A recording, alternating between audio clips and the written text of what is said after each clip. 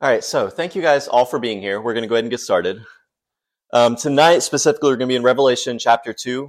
We're going to go through the first 11 verses. We're going to talk about the first two of the 7 churches that this letter was addressed to. So tonight, specifically, we're going to be talking about Ephesus and Smyrna. And these churches show us some really important lessons about not only church in general and local churches, but also our own personal walk with Christ. And so what I want to do is I want to open with this quote from James Hamilton in his commentary on Revelation, where he kind of breaks down like, hey, this is the mindset that we should have going into this. And he's talking about local churches and what they need and what's important here.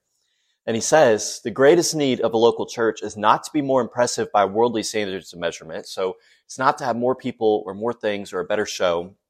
The greatest need of a local church is to be more faithful to Jesus and to hold fast to the gospel and to live lives that are pleasing to him. So the first thing right off the bat that I want to say here is that Revelation may have been written to 7 churches, but it is intended for all churches. It's something that was intended for the universal church. It was meant for all churches all the time. And so today we're going to be breaking down 2 of the churches that it was written to specifically, but more importantly, this is things that apply to all of us as Christians, as believers, as parts of the universal church. So here's a thing to take note of here is that the letters to the 7 churches, so this whole section that we're about to go through over the next few weeks, are preceded by the overwhelming glory of Christ that's described in Revelation chapter 1, where it gives this description of him and this overwhelming awe that John feels when he sees him and this incredible glory of Christ. So it starts off with the glory of Christ is described there, but then after it's followed by the power and mercy of God and these huge images that come out and this onrush of images described in chapters 4 through 22. So we see the letters to the churches are surrounded by both these truths about God and who he is and how powerful he is and how mighty he is, but more importantly, how much he loves us and how close he is to us. And that was what frames these letters to the churches. This is what frames this entire book and showing us that God is this amazing and holy and righteous God who has dominion over all things, who is over all things, who controls all things, and who yet still loves us and is close to us and is there for us in our time of need. Also, I want to point out that these churches are addressed in the order they're addressed in on purpose. So essentially, if you left Patmos and followed a direct route, you would hit all of these churches in that order. That means that these churches were not just meant to be sites that were written to, but they were meant to serve as distribution centers to all the churches around them. So like all the Christians in the cities that surrounded these areas, like these were basically meant to be hubs so that these letters could be distributed to all these churches around so that everybody could get a hold of the letter of this revelation. It means that this book was always meant to be read by a wider audience than just these 7 churches. Also, as we get into these letters, try to think of all of these as if they're just mini epistles, as if they're just mini versions of like Ephesians and Galatians and Philippians. They're just very, very small versions of that because they each start with a short greeting, a diagnosis and or command given to these churches, and a short benediction. And so they all follow this similar pattern. They all address issues at this church, and they're all given to us directly by Christ. So now let's talk first about the church at Ephesus. So in Revelation chapter 2, starting in verse 1, we're going to start with the first 7 verses here. But starting in verse 1, it says, "To the angel of the church in Ephesus write, the words of him who holds the 7 stars in his right hand, who walks among the 7 golden lampstands. I know your works, your toil, and your patient endurance, and how you cannot bear with those who are evil, but have tested those who call themselves apostles and are not, and you have found them to be false. I know you are enduring patiently and bearing up for my name's sake, and you have not grown weary. But I have this against you, that you have abandoned the love you had at first.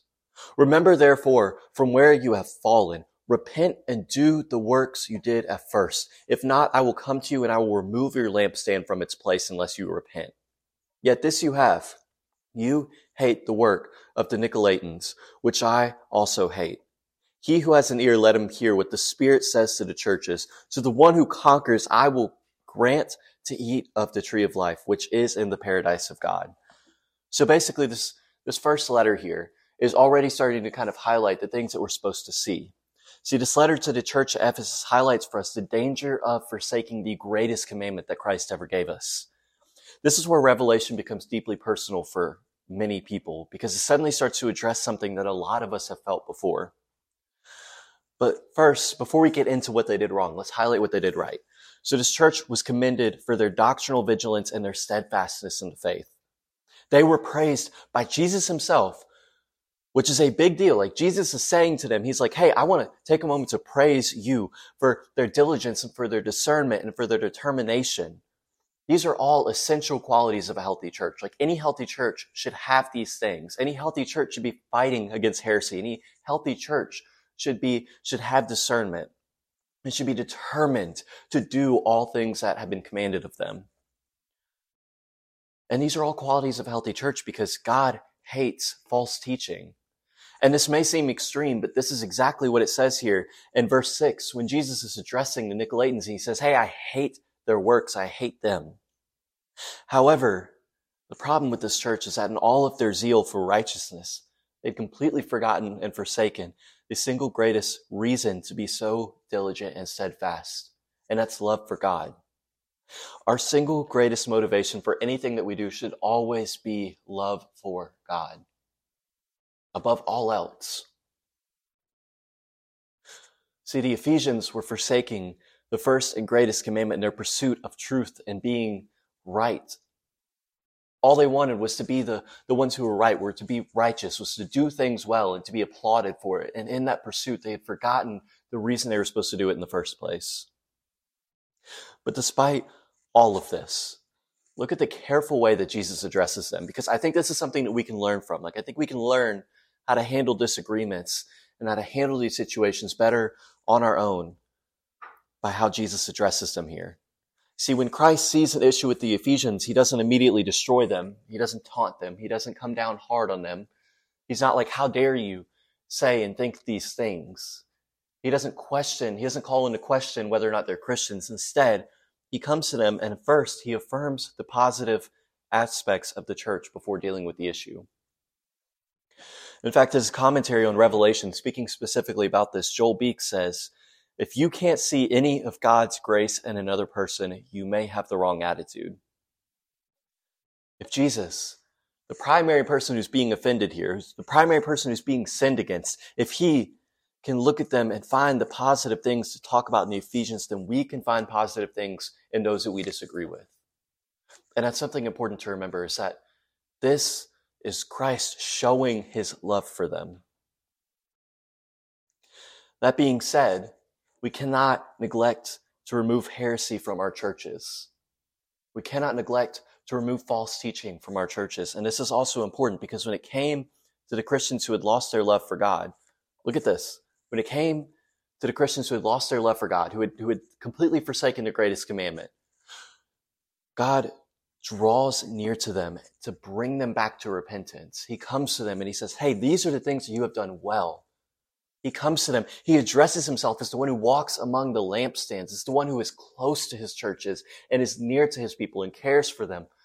And he says, hey, I want you to know I love you and I care for you, but I need you to come back to me. You need to repent of this or I will have to remove you.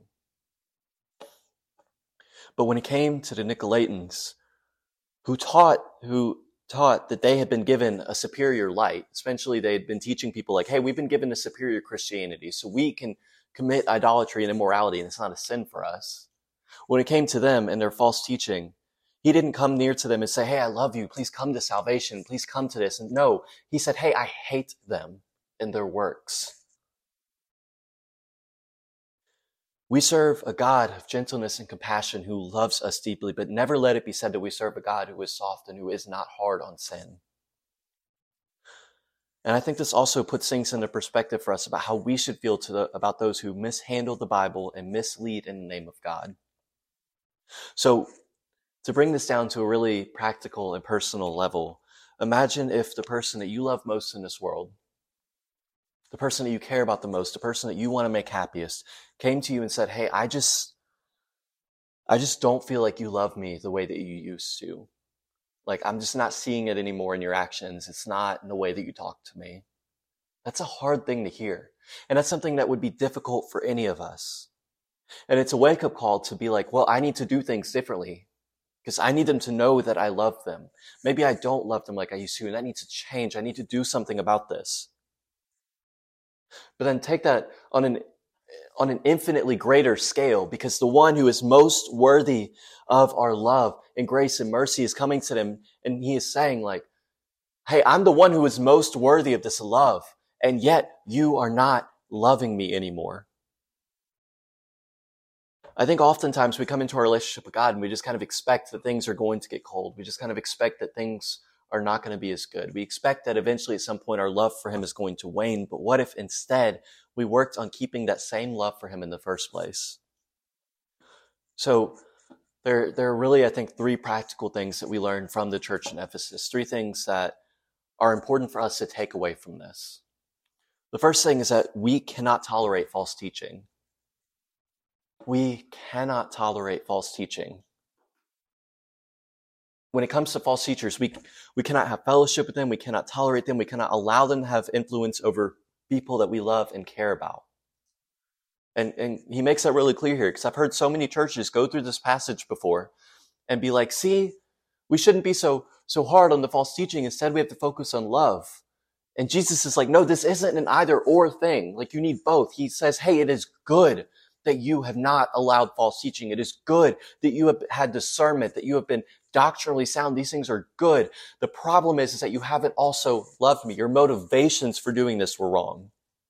It's not what they were doing that was wrong, but why they were doing it. We should hate false teaching because we love God. In the same way that I would be angry if someone was spreading lies about my wife, if someone was talking bad about Katie, that would make me angry. And we should feel the same way when people do that with God. So first, we cannot tolerate false teaching. Second, we have got to remember our love for God. We've got to remember our love for God. Have you ever looked at a picture of yourself from like a year ago or from 2 years ago? And you were like, wow, I look a lot different. Like, I've clearly gotten older. Things have changed about me. That's because we don't notice ourselves changing while it happens. We all know this.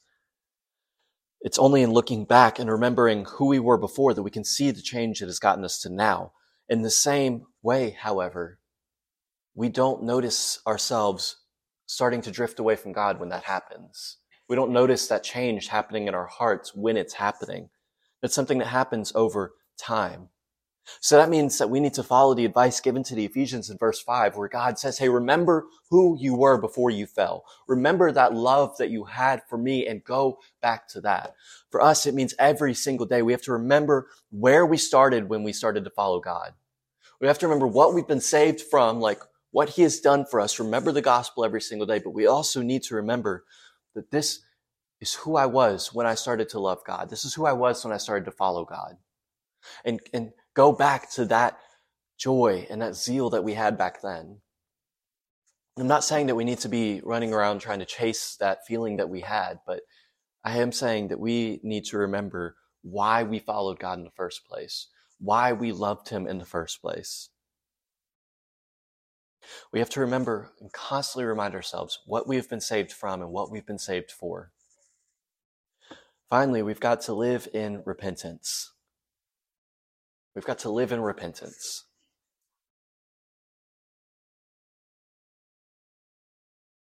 Here's the deal. Repentance is not a one-time thing. It's not something that just happens when we're saved, when we're regenerate.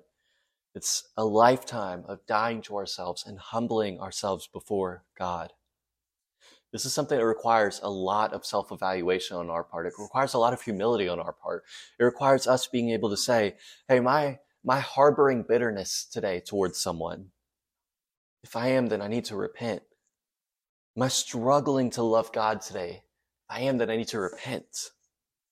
Am I slowly allowing sin to creep back into my heart, to creep back into my life and into my habits? If so, then I need to repent. Live with an attitude of repentance every single day. Again, in verse 5 here, we see that Jesus is telling them, like, hey, remember who you were and then repent of this. And don't just repent one time. Like, don't just repent of not loving God, but then stay in repentance. Live that out every single day. Walk in repentance and humility. And I love the way he ends here in verse 7 by proving that this is not just a message for the Ephesians, but this is a message for everyone. Because in verse 7, he says, "He who has an ear, let him hear what the Spirit says to the churches. To the one who conquers, I will grant to eat of the tree of life, which is in the paradise of God." He's like, if you are hearing this, if you are able to hear these things, then this is for you. This is for all of the churches. This is for anyone who feels like they're starting to lose their love for God, or anyone who looks back and realizes that it's already happened. This is important for us because I think a lot of times most of us have probably been there at some point. We've looked back and been like, I do not love God like I used to. And that's not just a part of our walk with Christ. That's something that needs to be combated. That's something that needs to be fought for at all costs. So now let's look at the letter to the church of Smyrna. So picking up in verse 8, we see now the much shorter letter to the church of Smyrna, where it says, "And to the angel of the church in Smyrna, write, the words of the first and the last, who died and came to life. I know your tribulation and your poverty, but you are rich, and the slander of those who say that they are Jews but are not, but are a synagogue of Satan. Do not fear what you are about to suffer. Behold, the devil is about to throw some of you into prison, that you may be tested, and for 10 days you will have tribulation. Be faithful unto death, and I will give you the crown of life. He who has an ear, let him hear what the Spirit says to the churches. The one who conquers will not be hurt by the second death." So, first of all, Smyrna and Philadelphia are the only two churches here that are not given a criticism. Like they're not given a rebuke. Instead, they're both given a warning and an exhortation. And here specifically in Smyrna, they're giving a warning and an expectation for the suffering that they're about to endure. So let me start by saying that this letter is specifically addressed to anyone who's going through suffering, whether it be like physical or spiritual or emotional or mental. Like this letter is for people who are suffering. But I want you guys to notice how Jesus introduces himself here. First and foremost, he's reminding Smyrna that he is the one who comes before all. He's the first and the last, and he is their Savior and Redeemer. See, we have nothing to fear on this earth because of what Christ has done for us. Because of what Christ has done for us, we have nothing to fear on this earth. The greatest thing that we could have feared has already been conquered. Even if faced with death, those in this church are going to experience eternal life. No matter what happens, like what's the worst that could possibly happen to them? Because the worst thing that could have happened, death, it still brings them to eternal life in Christ, to a paradise that is everlasting. Unlike the church of Laodicea that we'll talk about later, that church is described as wealthy. They're a church that has a lot of money, that has a lot of things, has a lot, but Christ describes them as spiritually bankrupt. But Smyrna was a much smaller, more poor church. But Jesus describes them as rich, and this is because of the faithfulness that they have in the Spirit.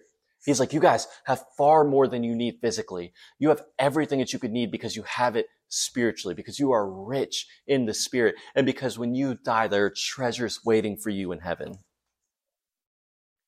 See, they were being persecuted heavily by the Jews, which is basically the backdrop for the entire New Testament. But what's interesting here is how Jesus refers to them in verse 9. Because it's kind of as if Jesus is giving us commentary on everything that's been happening the rest of the New Testament. Because in the rest of the New Testament, we've seen the Jews go after the Christians over and over again and persecute them and kill them and lock them up and send them off to Rome to be killed. And so here, Jesus is like, no. They call themselves Jews, but that's not who they are. They don't have any right to that title. They can't call themselves that because that's not who they are anymore. See, it's funny because the Jews who are likely in league with the Roman government here, they keep sending people off to the Roman government to be killed, hate those who are, in fact, the true Israel, hate those who have actually become a part of the family of God. And that's the ironic thing about it, is that God is like, no, you guys have been faithful in the face of so many things. However, it's about to get a lot harder for you.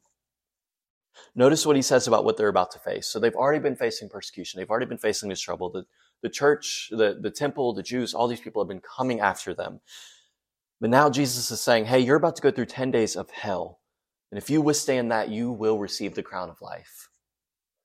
The trial that they're about to go through will be brief. However, he tells them to endure to the point of death, meaning that they're probably about to endure 10 days of jail and then be killed. A lot of them are about to be killed. He's like, I need you to understand that you're not just about to go through a trial, but you're about to go through a trial that is going to suck and it's going to be difficult, and a lot of you are not going to survive it. And yet he says that he's essentially telling them that they have every single reason to rejoice because their Savior and Redeemer is promising them life far greater than anything they could experience here on earth. See, that's the great thing about this letter, is that it reminds us that with this church, that no matter what kind of suffering we face, God is still present with us, and eternity is still good. God is still present, and eternity is still good.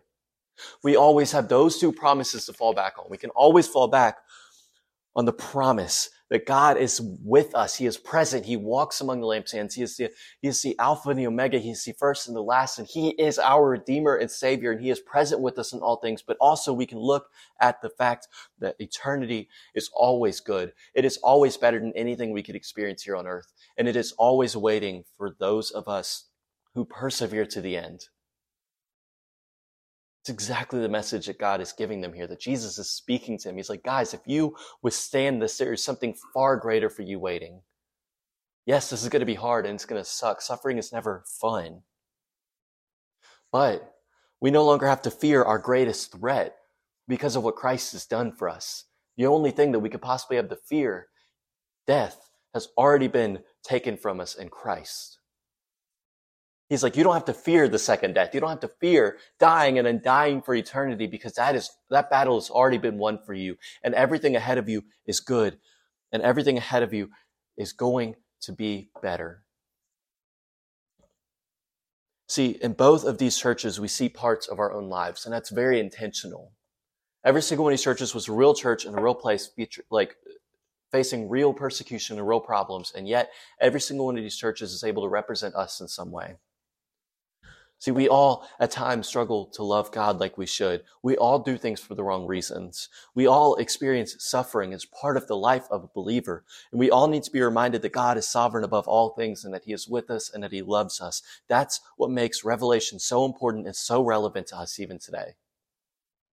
And as we move into our discussion time, I want you guys to take some time to think about where you really need to apply the truths that we talked about tonight in your life. Like where is it that maybe you've been suffering and you know that you need Christ? You need to rely on him more. Where is it maybe that you've been struggling and you know that you need to love God more?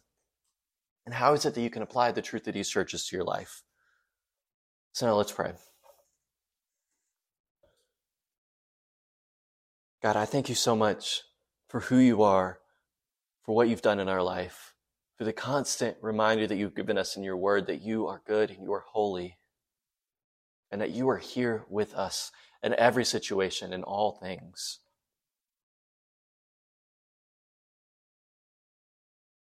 God, help us to be people who love you and who love you deeply, who love you above all else. Help us to be people who do things out of love for you and not just out of selfish ambition and not just out of trying to be righteous. God, help us to be people who in our suffering look to you for our strength and for our hope. Help us be people who look to eternity. Help us live every single day doing all things to glorify you. I pray that you'd be with this discussion time and help us to glorify you in everything that we say and do. I pray all of this in Christ's name. Amen.